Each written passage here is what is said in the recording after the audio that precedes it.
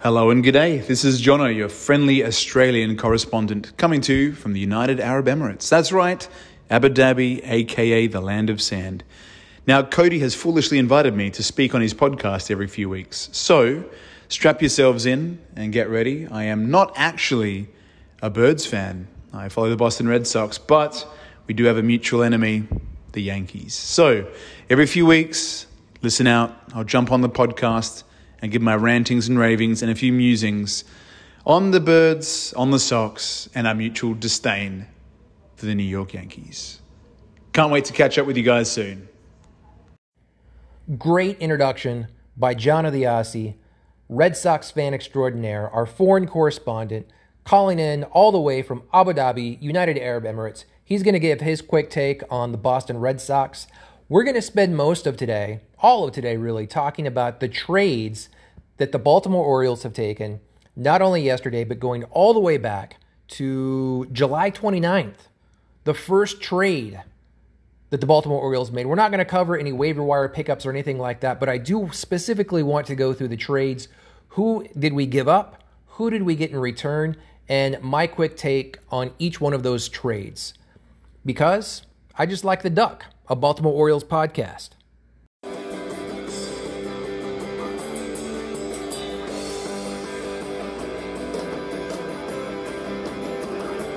Orioles baseball, feel the magic where you are. I feel like a kid again when I am at the yard.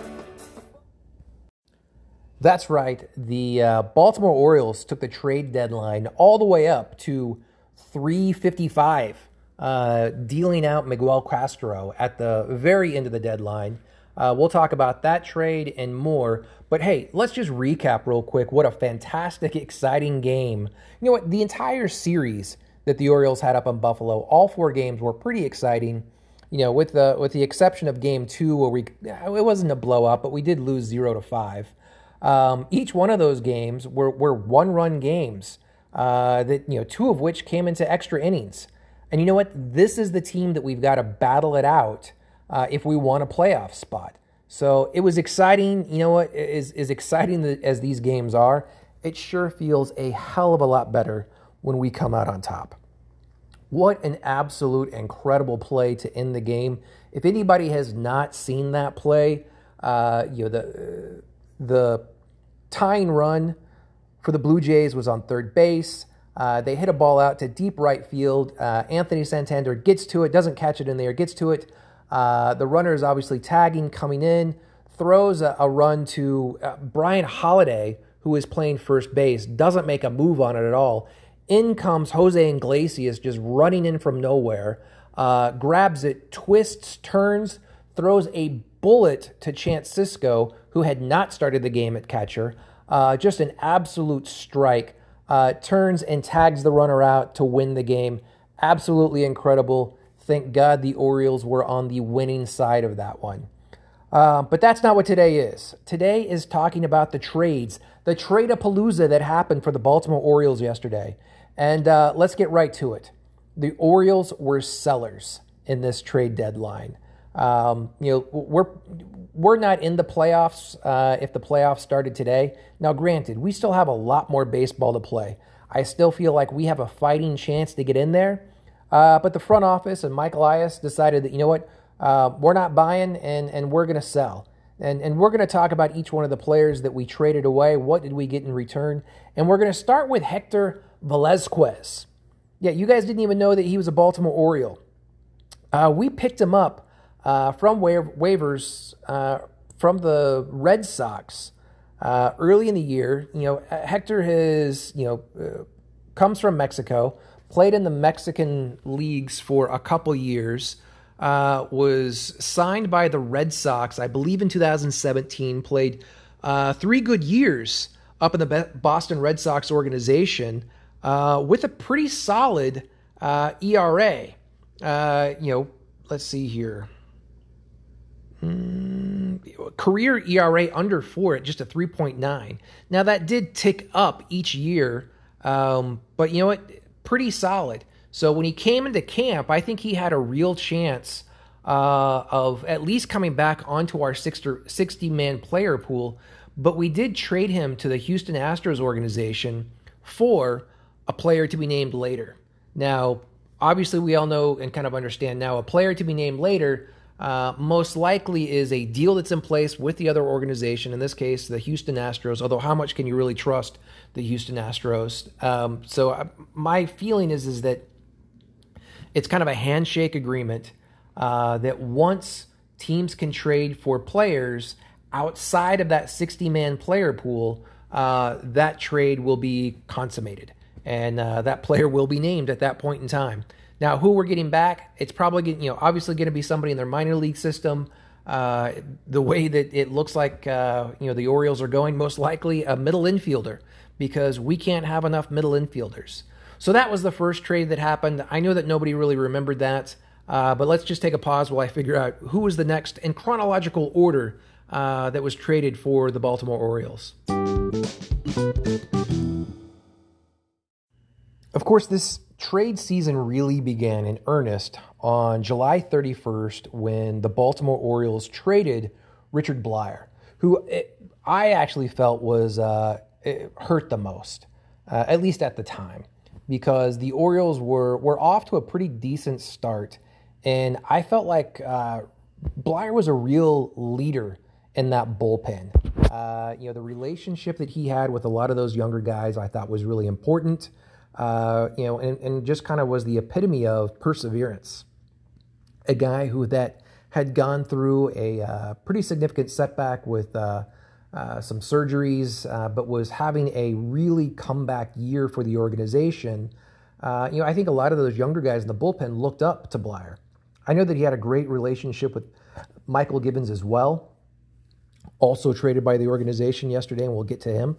But this one hurt a little bit, so we did send Bleier over to the Miami Marlins, which was even more bittersweet because we were just getting ready to play the Miami Marlins, who ended up sweeping in a 4-game series the Baltimore Orioles.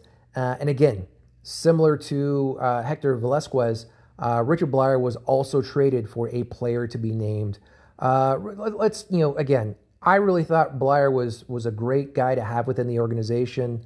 A little bit of background, he's a Florida kid, does have some connections to New York, and was actually drafted by the Texas Rangers all the way down in the 6th round of the 2008 Major League Draft. Played in their farm system for quite some time, and then in 2013, again, we love to talk about the Rule 5 draft picks. The Toronto Blue Jays saw something in Bleier and actually picked him up in the Rule 5 draft.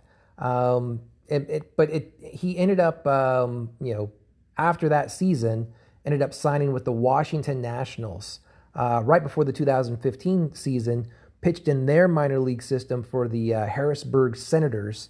He had the most wins and the lowest ERA of all minor league pitchers in the Washington Nationals minor league system. And so he was well on his way to moving on up for the Washington organization. Pitcher of the week for the Eastern League for the Senators in May 2015, and then got bumped up to their AAA organization up in Syracuse, back in early summer of 2015. But then he kind of went into elected free agency. He ended up signing with the Yankees for 2016, where he made his major league debut back on May 26, 2016.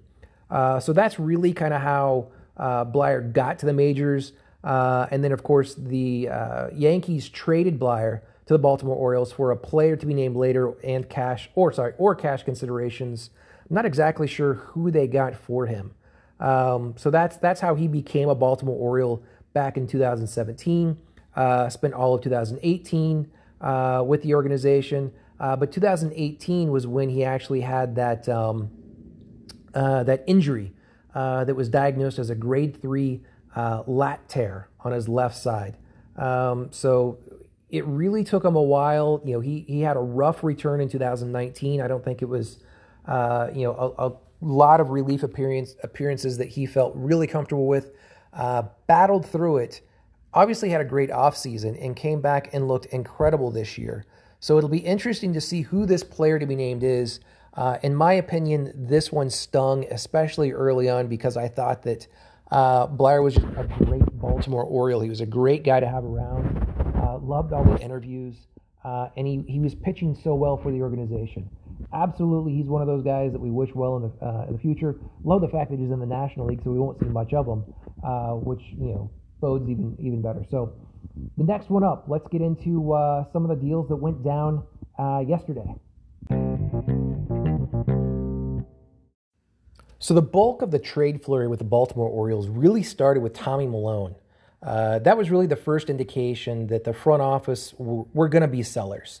I think we probably all guessed it back when we saw Richard Bleier get traded, but once we saw Tommy Milone get traded so close to the deadline, we knew that there were some deals to be made. And not only that, the fact that it was for two players to be named later from the Atlanta Braves, we kind of had this feeling, okay, we're not trying to bring in any heavy hitters, bring any significant talent to the organization for a run at the playoffs.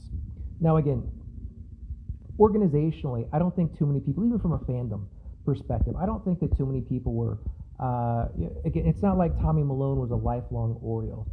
Tommy Milone, along with Wade LeBlanc, two guys that were essentially Major League Baseball journeymen, who had played for several different organizations, came into the spring training on through summer camp and just kind of really pitched well enough to earn a minor league contract that was then called up on and signed. I think each one signed like an $800,000, maybe it was $1 million for one of them, professional contract. And hey, great for these two guys, older guys in as far as baseball years. They don't have that proven track record. But they came into the Baltimore Orioles organization. Wade LeBlanc, who unfortunately went on the 60-day injury list with a bone issue and his throwing elbow, is not going to be able to finish up the year. But when we saw Tommy Milone come in, I think a lot of people actually thought that Wade LeBlanc, at least coming into the year, was a little bit of a better starting pitcher, starting option for us.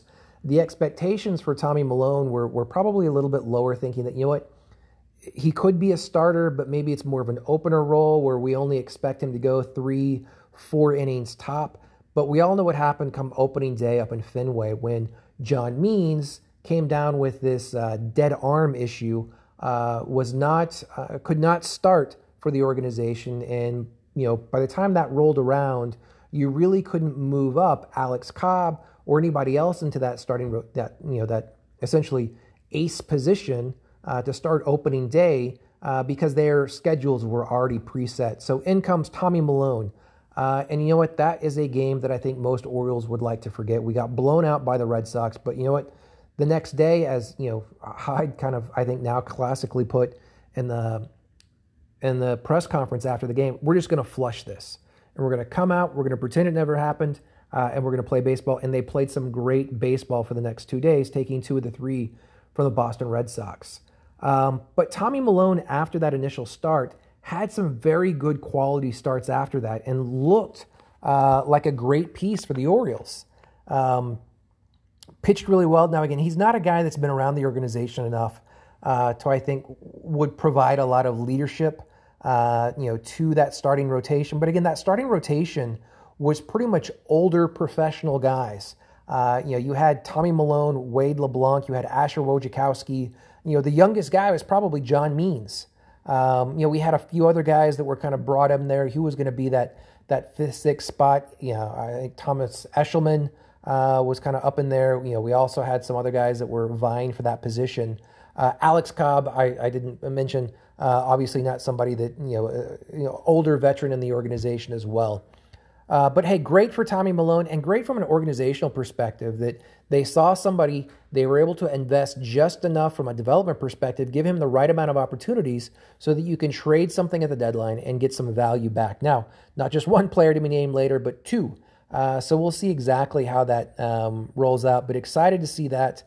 Unfortunately for Tommy, I think like the day or day after he gets traded, he goes down to Atlanta, did not have the best of outings. He got beat up pretty bad. We'll see how Atlanta and their fans move forward with Tommy. Does he make it through the rest of the year? We'll see. Do they just write off those 2 players to be named?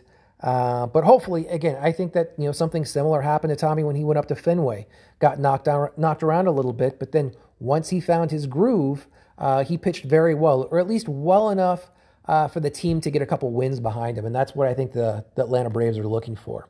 So, who was next, chronologically, that we traded? That and more.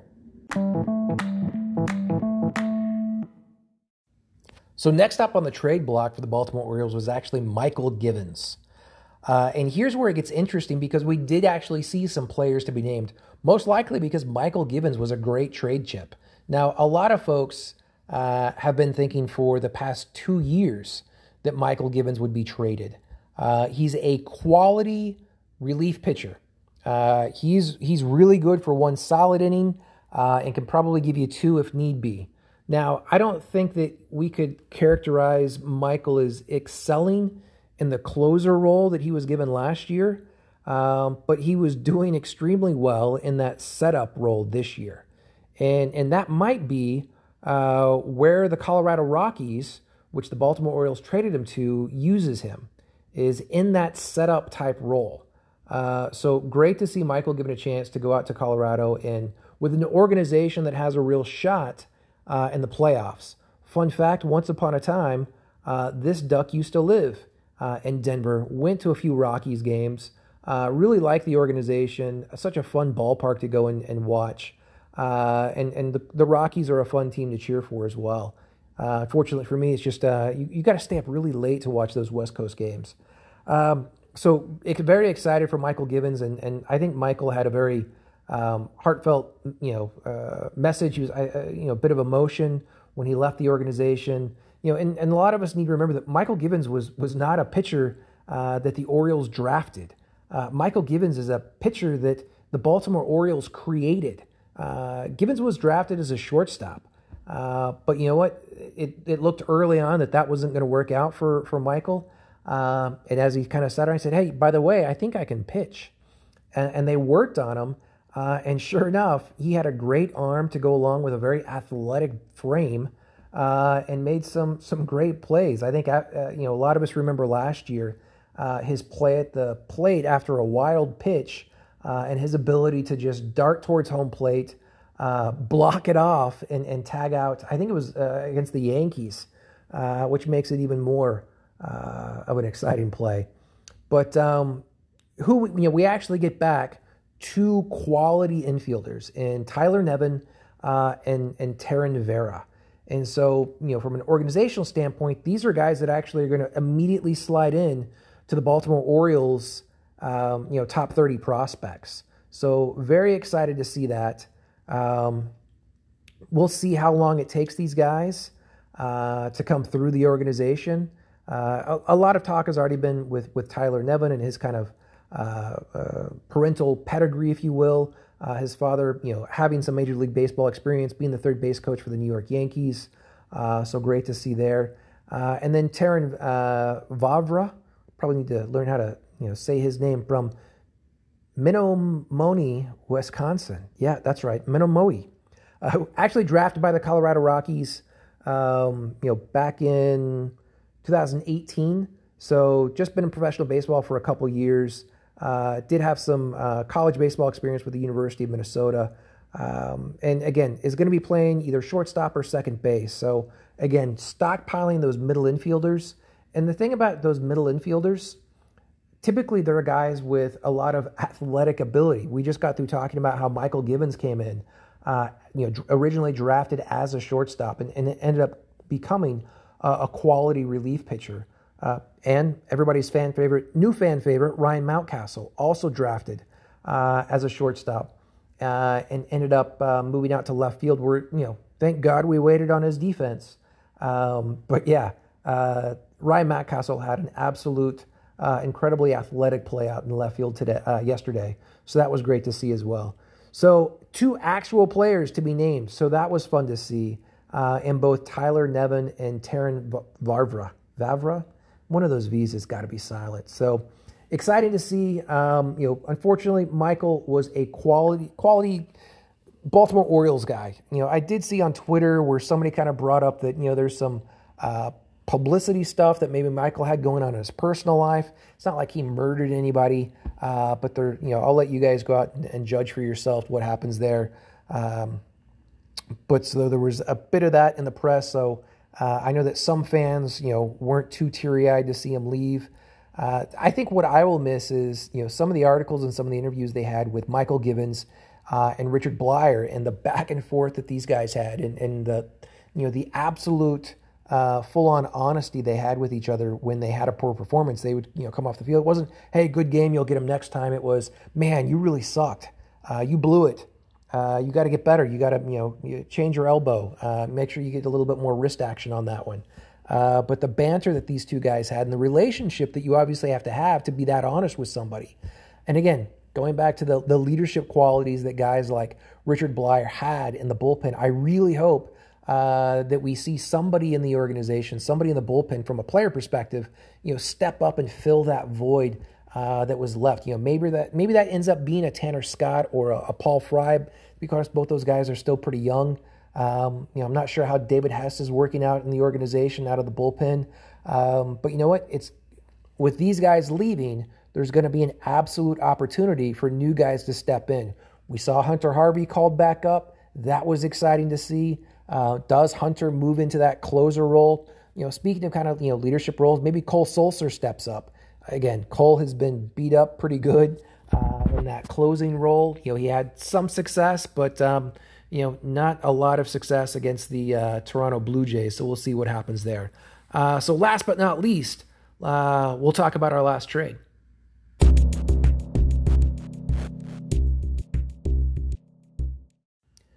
To be honest, this last one kind of hurt. It came right in at the deadline. I really thought that if anybody was going to get traded at the deadline, it was going to be somebody like a Pedro Severino, who I think is having an absolutely outstanding year. But thankfully, Pedro's at least going to be with us till the end of the year. Love that for Pedro. I thought maybe we might get rid of Renato Nunez. But you know what? I think that Renato's value, isn't as high as a lot of Orioles fans believe it is.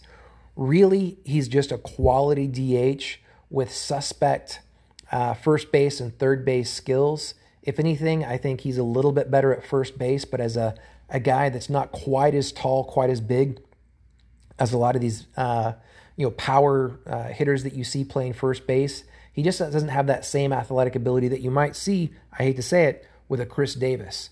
So I really thought that Renato Nunez might get shipped off. I thought as well it could be Chance Sisco. And again, how many catchers do we really need? A lot of people were thinking maybe Brian Holiday, even though he's the third catcher in the Orioles organization. But teams are always looking for a quality third catcher.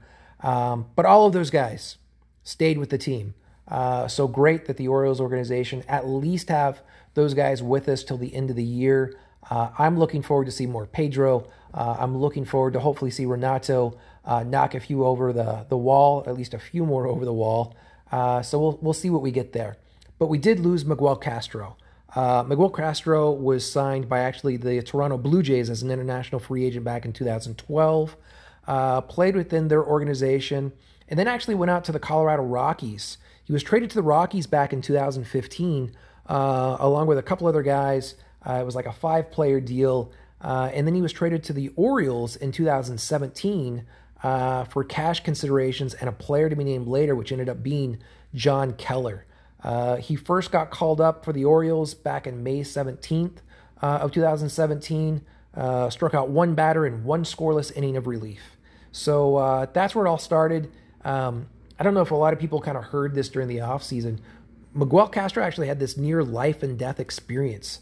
He was going to one of the training facilities there in his hometown in the Dominican Republic. Two guys showed up to rob him. If anybody's has watched Miguel Castro pitch, he's definitely got his own swagger when he's up on the mound. His hat is tilted just a bit off kilter. He's got those big dreadlocks underneath the cap, and then he's got this awesome gold chain with the words "Hi, Mom" dangling from the gold chain. So I think it was that gold chain that these two guys rolled up on Miguel Castro and pulled out a gun and was just ready to shoot him and take his jewelry. As they pulled the trigger, the gun locked up, didn't fire. They panicked. Miguel Castro obviously panicked, took off running, probably the fastest he's ever run, and booked it out of there. But yeah, quite the near-death experience for Miguel Castro during the offseason. COVID's one thing, getting held up at gunpoint is another. But I think when you come back after an experience like that, baseball's not quite as important. But I tell you what, talk about Miguel Castro having a hell of a year. So he's been real fun to watch, and I think he was one of those quality relief guys that Hyde and the rest of the Orioles team could count on coming out of the bullpen. Now, whether or not he was going to move up into kind of a setup role or even get a couple shots, he had a couple shots this year at closing out games. But I like that in development, and at 25 years old, he was young enough to where I think the Orioles kind of saw some nice quality opportunities in the future. But I think at this point in time, they saw more value and probably thought, you know what, let's sell high. Miguel Castro definitely has a high ceiling, but we've also seen kind of some struggles in the past. A lot of the guys, if you were to grade them on how well they did last year, would not be straight A students. So, Miguel Castro having a hell of a year compared to last year. I think the organization said, hey, let's at least take some of these guys and sell high and see if we can get something in return. But it's going to be fun for Castro. I think, again, he was one of those guys that, as manager Hyde put it, wears his emotion on his sleeve and had a little bit of emotion about being traded. But it's not his first rodeo. These guys are all professional baseball players. They'll get there, and I'm sure they'll have a lot of success. With that, I'm excited to see, at least some of these players that have been named, the Kevin Smiths, the Tyler Nevins, the Terran Viveras, and all of these other players to be named. When are they going to be named? I'm sure it'll be shortly after the season ends, but it's going to be really fun to see all of these guys that we kind of get, and keep an eye on these guys that we traded away. See how well they do in the organization. I mentioned Tommy Malone, his struggles in his first start, but let's see what happens with Michael Gibbons as he heads out to Colorado, and what happens with Miguel Castro. Hopefully, not a lot of success, at least in the next 4 games for Miguel Castro. So that's all I got. We'll check in. Hopefully, we'll have some more news for you, because I just like the Duck, a Baltimore Orioles podcast. Late breaking news. We did not get a chance to catch up with our foreign correspondent, John Odiasi, on his thoughts on the Red Sox, but we'll make sure to include that in next week's episode. You guys take care. Hopefully we have a great series against the Mets.